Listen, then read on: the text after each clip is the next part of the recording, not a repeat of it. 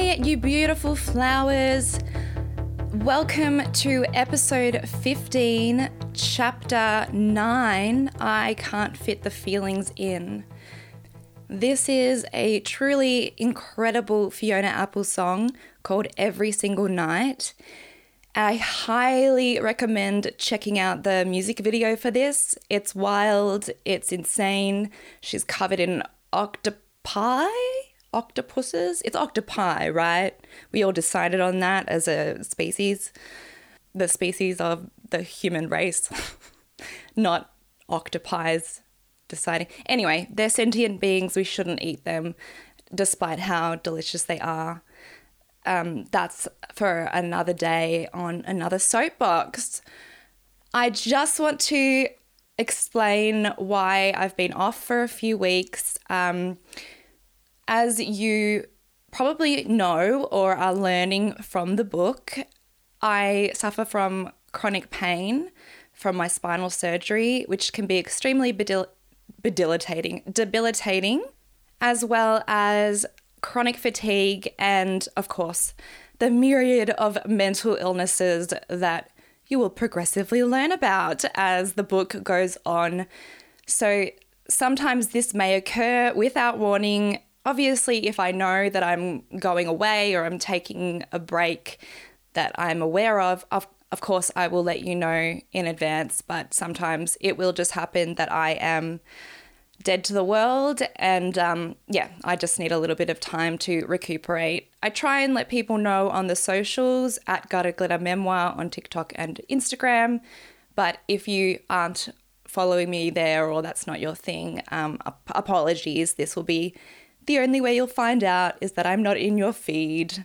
So I do apologize for that, but the show must go on, as they say.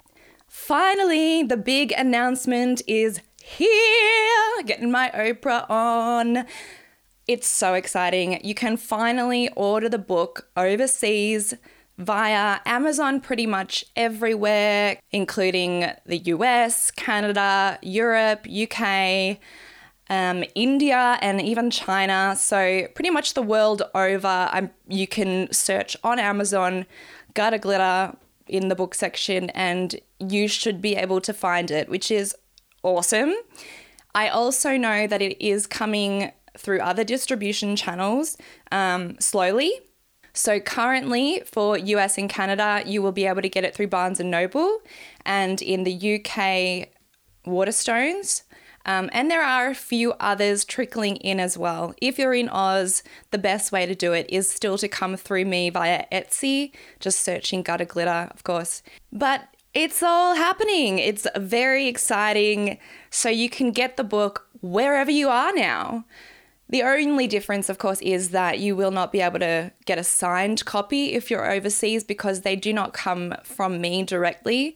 They will get printed in your country and then sent to you from there. So that's the benefit. You don't have to have postage from Australia to the other side of the world, which is outrageous. But unfortunately, you won't have my incredibly renowned signature and one day naturally worth millions upon millions of dollars. But look, you win some, you lose some. So that's it. I think we are heading into chapter 9. Look, we are really getting through it. It's an exciting ride and I'm enjoying sharing it all with you. So let's get started. Chapter 9, I Can't Fit the Feelings In. Soundtrack, Fiona Apple, Every Single Night. My attachment to Simon grew with my paranoia. In turn, he withdrew, unable to cope with my neediness. This happened so slowly over the next 2 years that I barely saw it coming.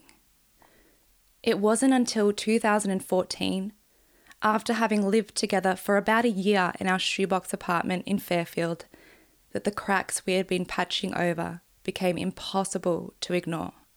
I was at a place in my healing where I was relatively self-sufficient, except for the pain when I did too much, which was often.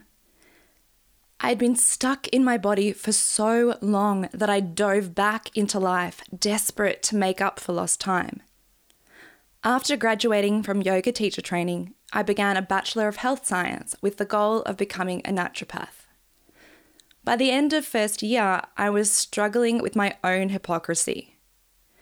I was learning about herbs and spices that could supposedly cure all manner of ailments when I had just finished an experimental drug trial. I was ingesting a range of pharmaceuticals, and when I asked my medical team if drinking chlorophyll would aid my healing, I was met with, "Look, it's not going to make a difference, but if you like the taste, go ahead." Nobody drinks chlorophyll for the taste, Sandra. And there go the natural benefits of the placebo effect. Before the tumour, I would have fit perfectly with this crowd. I was this crowd. I had stacks of books outlining the healing powers of yoga, meditation, and food as medicine. I made my own chai tea on the stovetop, had perfected Bliss protein balls, and soaked my oats overnight for an activated brekkie. Pete Evans would have been proud. More importantly, I believed in it. But now, I didn't know what I believed. I certainly didn't think I would never have gotten sick if I'd only munched on some kale chips. Or that all it would take to cure my deeply ingrained mental health issues was to increase my omega-3s. However, I also wasn't convinced it wouldn't. I'd had my world shaken, and things that felt so clear-cut before now came with more questions than answers. I decided to continue with the study but transferred to a nutrition degree. It was a shorter course, meaning I could reduce my classes and focus on food as medicine. By now, I had a relatively healthy relationship with eating, and my love of cooking had continued to grow, so it made sense. In 2010, I entered a magazine cooking competition. I did so well that I was sent to Sydney to compete in a cook-off between bouts of chemo. I was so excited that I accidentally on purpose failed to mention my health issues, just in case they asked me to leave the competition for safety reasons. I smiled extra brightly to hide my sunken eyes, which must have paid off because I won. Seemingly, the judges enjoyed my prosciutto-wrapped chicken on a bed of parsnip mash.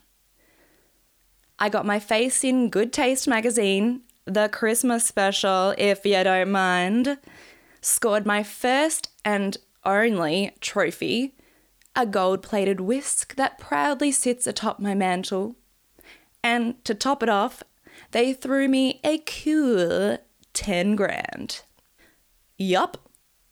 In the words of Chrissy Swan when she tasted my cooking on the morning show The Circle, "Thank you, chicken thigh." I had wanted to spend the money on recording my first EP, which would, of course, propel me into superstardom. But I never got the opportunity because I'd been incapacitated for so long, and the pressure on my lungs from the tumour made my voice embarrassingly weak. 4 years later, the timing was finally right.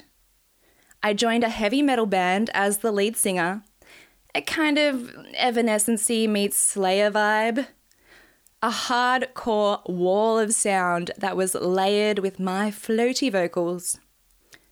I wasn't particularly suited to the style, but my bandmates were great and we had fun.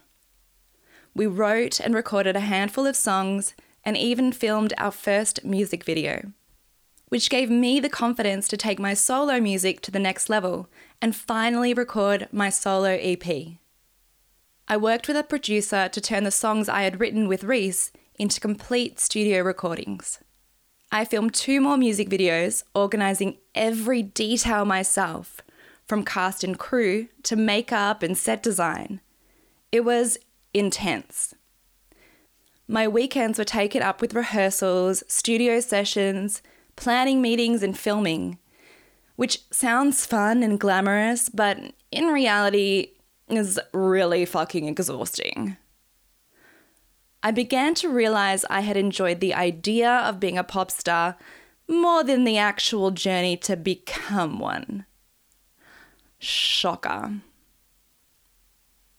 Nonetheless, I plowed ahead, also planning an album launch for the new record. The 18th of November at the Wesleyan in Northcote would see me debut my work. I had been working on some of these songs for as long as 5 years, and they were deeply personal to me. I assembled another band, this one made up of old school friends who had been exquisite musicians, but now worked corporate jobs because #adulting. They brought my songs to life in a way that made me feel like a real musician. Their talent would be enough to override all my fraudulent smoke and mirrors. I had watched live music at the Wesleyan for years, and now a poster of my face hung on the wall. It was thrilling. I also bounced back to body balance and began to teach yoga as soon as my body would allow. I needed the money now that I was living out of home, so I pushed myself to go back to work before I was ready. Luckily, I had worked out the perfect ratio of opioids to active cognitive function, meaning I could mask my pain enough to teach without slurring my words. Life hacks of an addict. Why didn't I wait until I was fully healed? Why is teaching a yoga class to 10 geriatrics in a gym so important? The truth is, it isn't. They could have replaced me in a heartbeat and the world would have kept turning. But to me, it symbolized that I was getting my life back. I was making money, not much, but it was my own money. I could make it because I was able-bodied. It wasn't given to me because I fit into a box on a form that said I was temporarily disabled. I could walk. Not only walk, but bend and stretch and move in an accurate enough depiction of what my students should aim for. My body had use. I had use. So if I had to be a little high to get myself to that sweatbox of a room where I was underappreciated and underpaid, I was going to do it. Only I wasn't just a little high. I was fucking flying. The dose I was on would leave the average person damn near comatose. But I had been on extreme doses for so long that I thought I was perfectly fine. I could drive to work, educate people about yogic philosophy, and perform a headstand if need be. I was a high-functioning addict, but I was also in legitimate pain. So it was completely justified, right? As I finished a class and the painkillers wore off, I would feel everything. Exercise creates micro tears in the muscles, which in repairing come back bigger and stronger. It was as though I could feel this process occurring in every cell. My broken muscles and scar tissue were forced to move against their will and beyond their current capabilities. Ripping and tearing, hot and throbbing. Once home, I would cover myself head to toe in ice packs, trying to dull the screaming deep within my bones. As I collapsed in bed, I'd try to recall anything from the class I had taught only moments ago. Often, I'd come up blank. Not a downward dog, not a happy baby pose, nothing. That was the opioids. They didn't just numb your body, they blissfully numbed your entire being. body, mind, and spirit. I've lost entire days to those things. Weeks, probably. Even now, I'll occasionally feel the familiarity of a memory I can't quite latch onto. Like waking from a dream and desperately trying to catch it before it slips from my mind. The difference between these elusive memories and a dream is the accompanying shame and guilt that inevitably follows. I've done something shameful. I can sense that. But all I've got to show for it are mismatched flashes in my brain, and truth be told, most of the time, I don't want to unlock them. Around the same time, I had an issue with crashing cars. I don't mean a little bit of a bingle here or a scratch there. I totaled 3 cars in 5 years. That's not normal. Naturally, I assumed I was just a really terrible driver. But in hindsight, I was high as fuck. There was an incident where I could see the accident coming, playing out before me as if I was watching it in slow motion. I knew I should do something, but my body and brain didn't connect in time, leaving me to cruise into the new, shiny Lexus in front of me. Like Daria, lamely reaching for the basketball in gym class, I watched it happen and internally shrugged. Whoops. By November 2014, I was frantic all the time. But frantic was good. Frantic meant I was achieving things.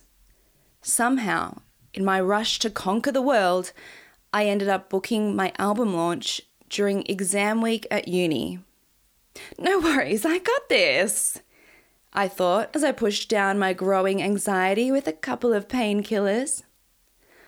Simon and I also created 2 websites, a personal one for my music and another for yoga and well-being called Nice Asana, pronounced asana. Asana is the Sanskrit word for yoga postures. It's very witty and hilarious once explained. This website would include healing recipes, regular blog posts, and videos depicting the benefits of yoga asana and pranayama, breathwork.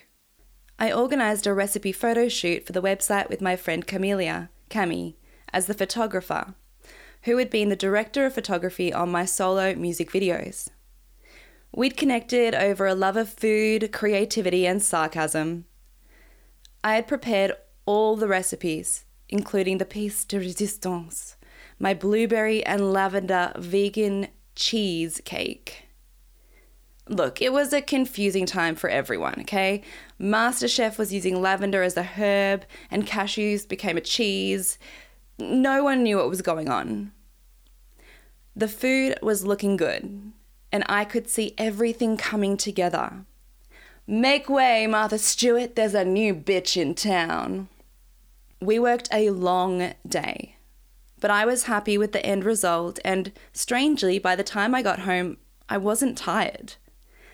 Having chronic fatigue syndrome since my anorexia, this was impossibly rare. Suspiciously rare. Did Cami secretly spike my food with ginseng or caffeine? Are those antioxidant-rich blueberries working their magic? I reasoned it must be the adrenaline one gets after a productive day's work and moved on. I anticipated my energy crash to hit as I drove home, but it never did. When I got in, I began excitedly chatting with Simon, telling him in explicit detail what Cami and I had been working on. I must have been rambling because when I stopped talking, he asked, "Have you taken something? You seem on." Huh? What? No. What? What do you mean? I'm fine. I'm great. I'm just excited about how the images turned out. The food was so good. And Cami, oh, man, she is so talented. You have to try my salmon. It's to die for. I'll make it tonight or tomorrow. When do you want it? What was I saying? Oh, salmon. Huh? What? No. What? What do you mean? I'm fine. I'm great. I'm just excited about how the images turned out. The food was so good. And Cami, man, oh, she's so talented. Oh, you have to try my salmon. It's to die for. I'll make it tonight. Tomorrow? When do you want it? What was I saying? Salmon. Simon looked at me, bewildered, but said nothing. Okay, I'm going to go for a run. Let me know about Dins, I said, blasting finger guns at him. Choo-choo. I decided to go for a run because by evening I was still wired. Please note, I do not run. I hate to run. I'm from a family of round, squishy people. Our bodies do not move that way. We are less effortless gazelle and more slinky giving up halfway down the steps. But on this day, I ran and I did not stop.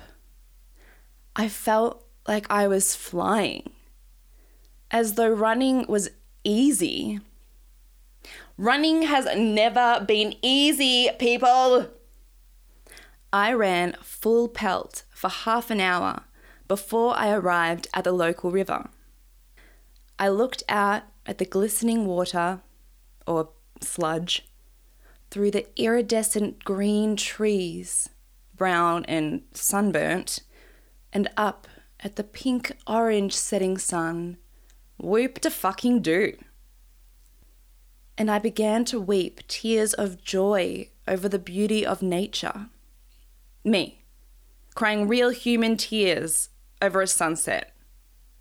No shade if that's your thing, but I have never been that person.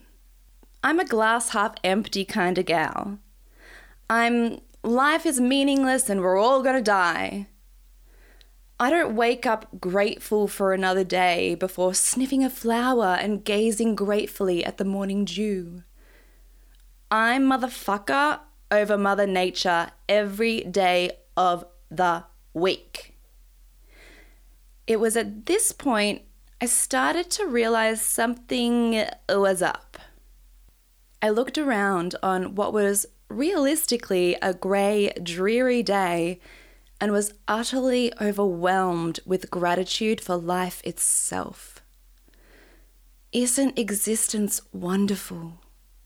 The birds were singing, the air was soft and comforting, and all around me was a collection of the most vivid, kaleidoscopic colours I had ever seen.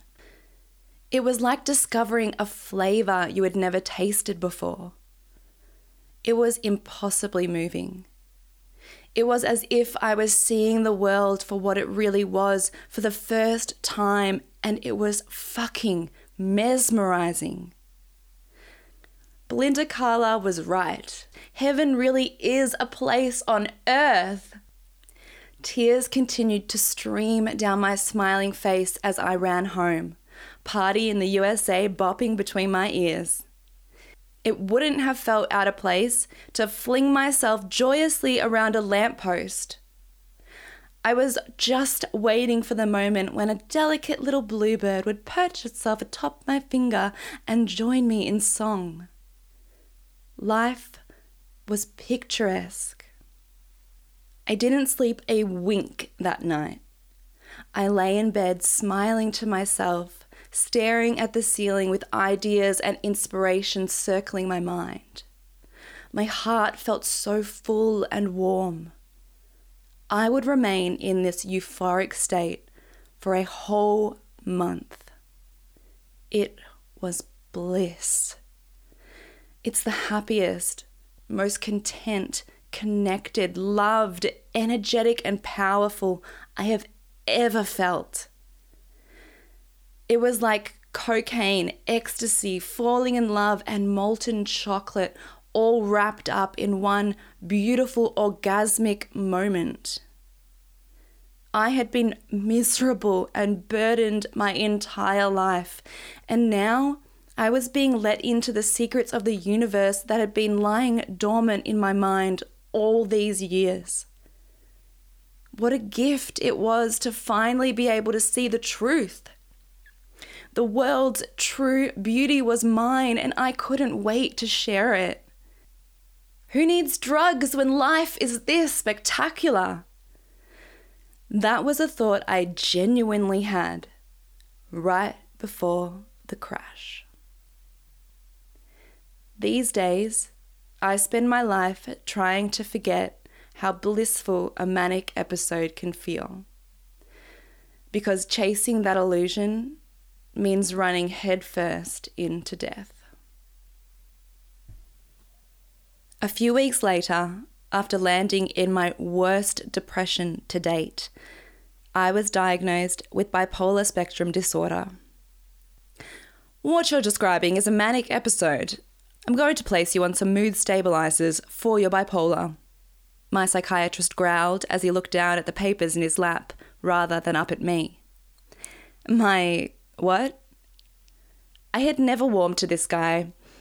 Where my psychologists over the years had all nurtured me to a certain degree, this doctor was clinical and direct in a way I found rude. You have major depressive disorder, and now you are describing experiencing a strong manic episode. So I would suggest you have bipolar. You also have a family history of it, yes? Well, my dad's undiagnosed, but yeah. He has epilepsy, so the medication he took for that kind of helped his bipolar episodes. Ah, yes, it's the same medication. Different doses, but yes, it would help a little. So which one do I have? Aren't there two types? These days we think of bipolar more on a spectrum, but if I had to put a label on it, I would suggest you have bipolar 2 with hypomanic episodes or less severe mania and more instances of depression. Fantastic. I was jealous of all the people who got to experience full-blown mania. It must have been next level magical. I wanted nothing more than to feel that euphoric high again. What you don't see in films about manic pixie dream girls is the much more common and seriously debilitating plummet into depression. Even when you do reach the highest highs of mania, post-manic depression is horrific, dangerous, and inescapable. After all, what goes up must come down. Thus is a psychiatric law of gravity. You go from an unimaginable state of elated euphoria to passionately hating yourself and everyone around you. Your energy, once unstoppable, is now depleted to immobile exhaustion. Your skin, which felt like it cloaked your bones in a warm hug, now stings and prickles at the slightest touch. Your body aches inside and out, and life feels meaningless once again.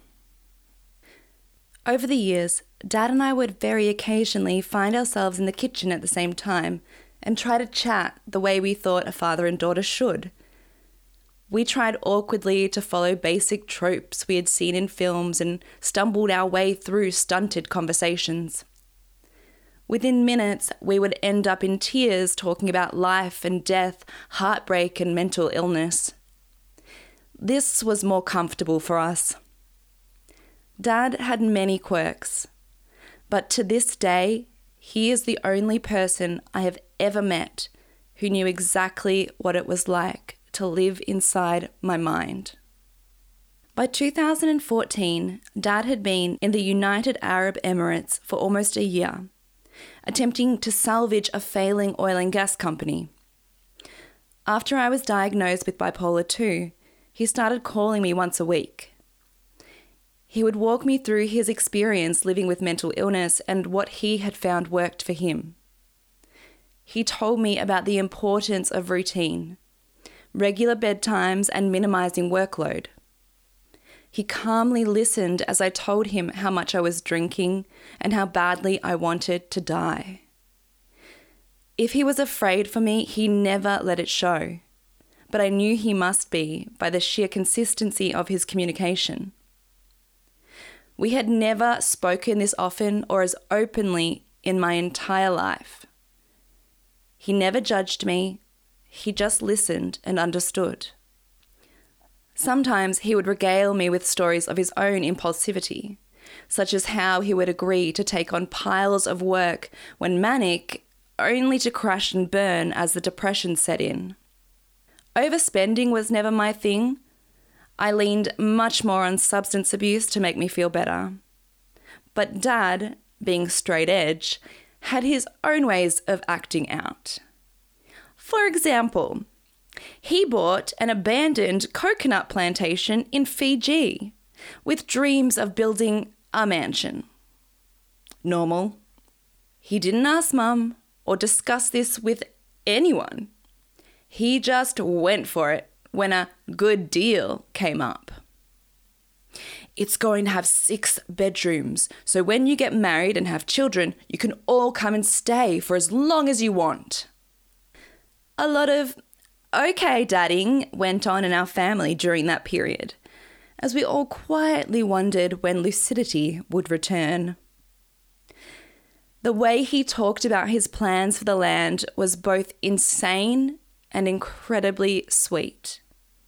He was like a child imagining a perfect universe around him. Sounds wonderful, Dad. I can't wait, I'd reply, genuinely excited to see how this played out. It was pretty outlandish, but Dad had always dreamed of retiring to Fiji. His parents had lived there for a while when he was young, and although Dad attended boarding school in Scotland, his holidays were spent with his family in Fiji. He fondly remembered those times as the happiest of his life. To pay for this staggering investment, he took a position in Ras Al Khaimah in the UAE. It was a highly stressful job. The pressure was insurmountable and the culture was bullying. But within 2 years, Fiji would be paid off and Dad would be free to live out his dream. That was his plan, anyway.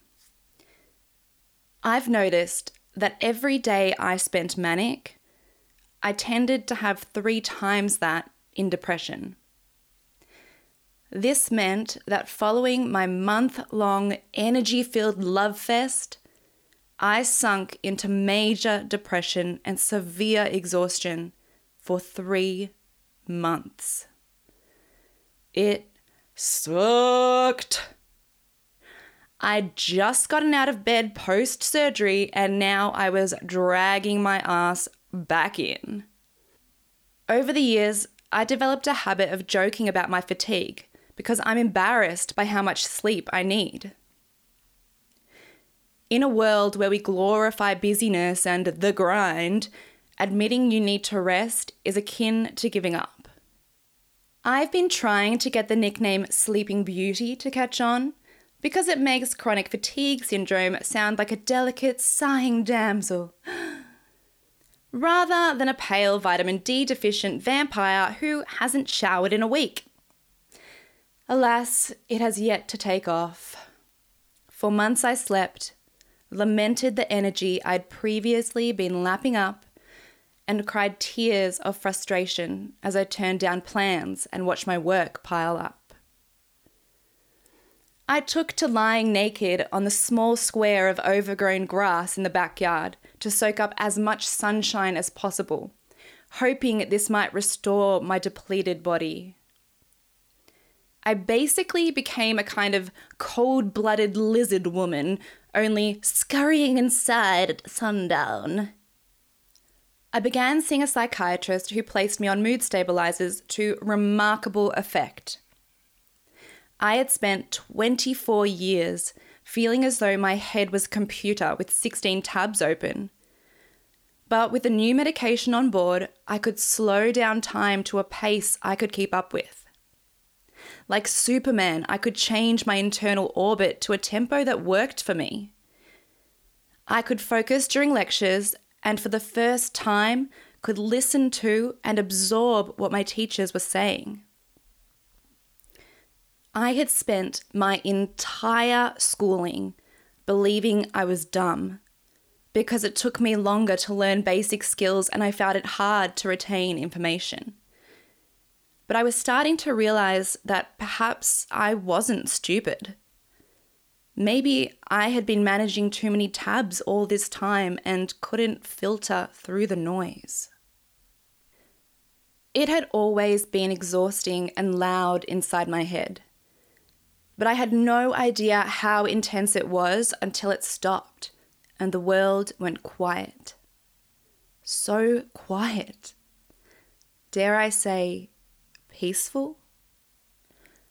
I was finally living in real time with the rest of the world, no longer worried about the future or wallowing in the past. I could stop running and just be. With the distraction of my anxious striving now gone, I discovered that what was left was a very sad little girl who didn't know how to be still. I saw a healer once who said when she looked into my mind, she saw a girl. This young girl was dancing uncontrollably around a mirror. She danced round and round in circles so fast that she created smoke under her busy feet. She spun and twirled in exaggerated colours, all to distract the world from seeing her perception that she had nothing of worth to offer. Razzle fucking dazzle. After the session, the healer encouraged me to spend time sitting on the beach and watching the ocean. As I walked to my car, I could smell the ocean and hear the waves crashing. I thought about following the path down to the beach for a moment, then got in my car and drove home. I was far too busy to stop. My rapid transition from the erratic lightness of mania into the despair of depression was too much for Simon, so he checked out. I don't blame him, really. Once again, I was sick and incapacitated. But now I was also an emotional black hole, desperate to be saved. He began to resent me. It was as if I was holding up a mirror to his inability to heal me. I would spend hours each night sobbing in our bedroom, desperate for him to hold me and tell me it would be okay, that I would be okay. But he didn't. He sat in the lounge room, playing video games with his friends through a headset, and let me cry until I passed out from exhaustion. Like a baby, he was sleep training. I've never felt so lonely as I did in that bed, waiting for the man I loved to notice me. That's when I, in turn, began to resent him. The problem I found with having such an extended period of life-changing euphoria is that nothing could compare. Even once I moved out of the intense depression that followed, I was still only back to baseline, and having seen and felt all the infinite joy of the universe, baseline itself was depressing. The palette of brand new colours disappeared, and in their place were lifeless, dull variants of grey. The smile was wiped from my face as quickly as it had come, and I felt angry and bored by the reality of life. Why should I live in this shitty reality when all the pleasures of the universe lay dormant somewhere in my brain? Happiness felt so close, yet I couldn't unlock it. It's the most medically tangible mental illness has ever felt. Nothing had physically changed around me, but at the same time, I was changed forever within the confines of my tiny mind. It was like I had been watching life in HD and suddenly woke up to grainy static intercepted with jarring glimpses of Friends episodes from the 90s. Me to brain. Could you be any more disappointing? Up to this point, I had been able to manage my opioid dependence to a degree. But this experience rapidly propelled me into severe addiction. The pills would never achieve the ecstasy my brain had splashed out all on her lonesome, but it helped to feel as though I had some semblance of control over how I experienced the world again. I didn't know if I would ever have a manic episode again, but at least I could buy myself a small glimpse of chemical happiness once in a while. Thank you so much for listening. That was chapter 9, I Can't Fit the Feelings In. I highly recommend going and checking out the Fiona Apple song associated with this chapter. It's called Every Single Night. And as far as I can tell, as someone who clearly suffers from mental health issues, I think this is a really great depiction of her experience and other people's experiences alike. It just was the perfect song for me to include with this chapter. And it made me feel less alone and more seen, which ultimately is why I wrote this book and why I write music. So it's nice that I get that same thing from other musicians as well. And that's why, that's why we create art. That's why we do what we do. Life imitating art, imitating life, or some poetic shit like that to end the episode. And bow. Curtains close, life goes on. Except they don't close, because I need to tell you one more thing. Once again, the book is now available in almost all the countries. You can get it on Amazon pretty much anywhere in the world. You can still get it from me directly on Etsy. If you're in Australia, that's the best way to do it. And anything else you need to know will be in the show notes. Come join me on Instagram and TikTok at Gutter Glitter Memoir. And please, if you like the show, give us a 5 stars and a review. If you have 2 seconds in your day, it would make mine. Lots of love, and I will see you next episode.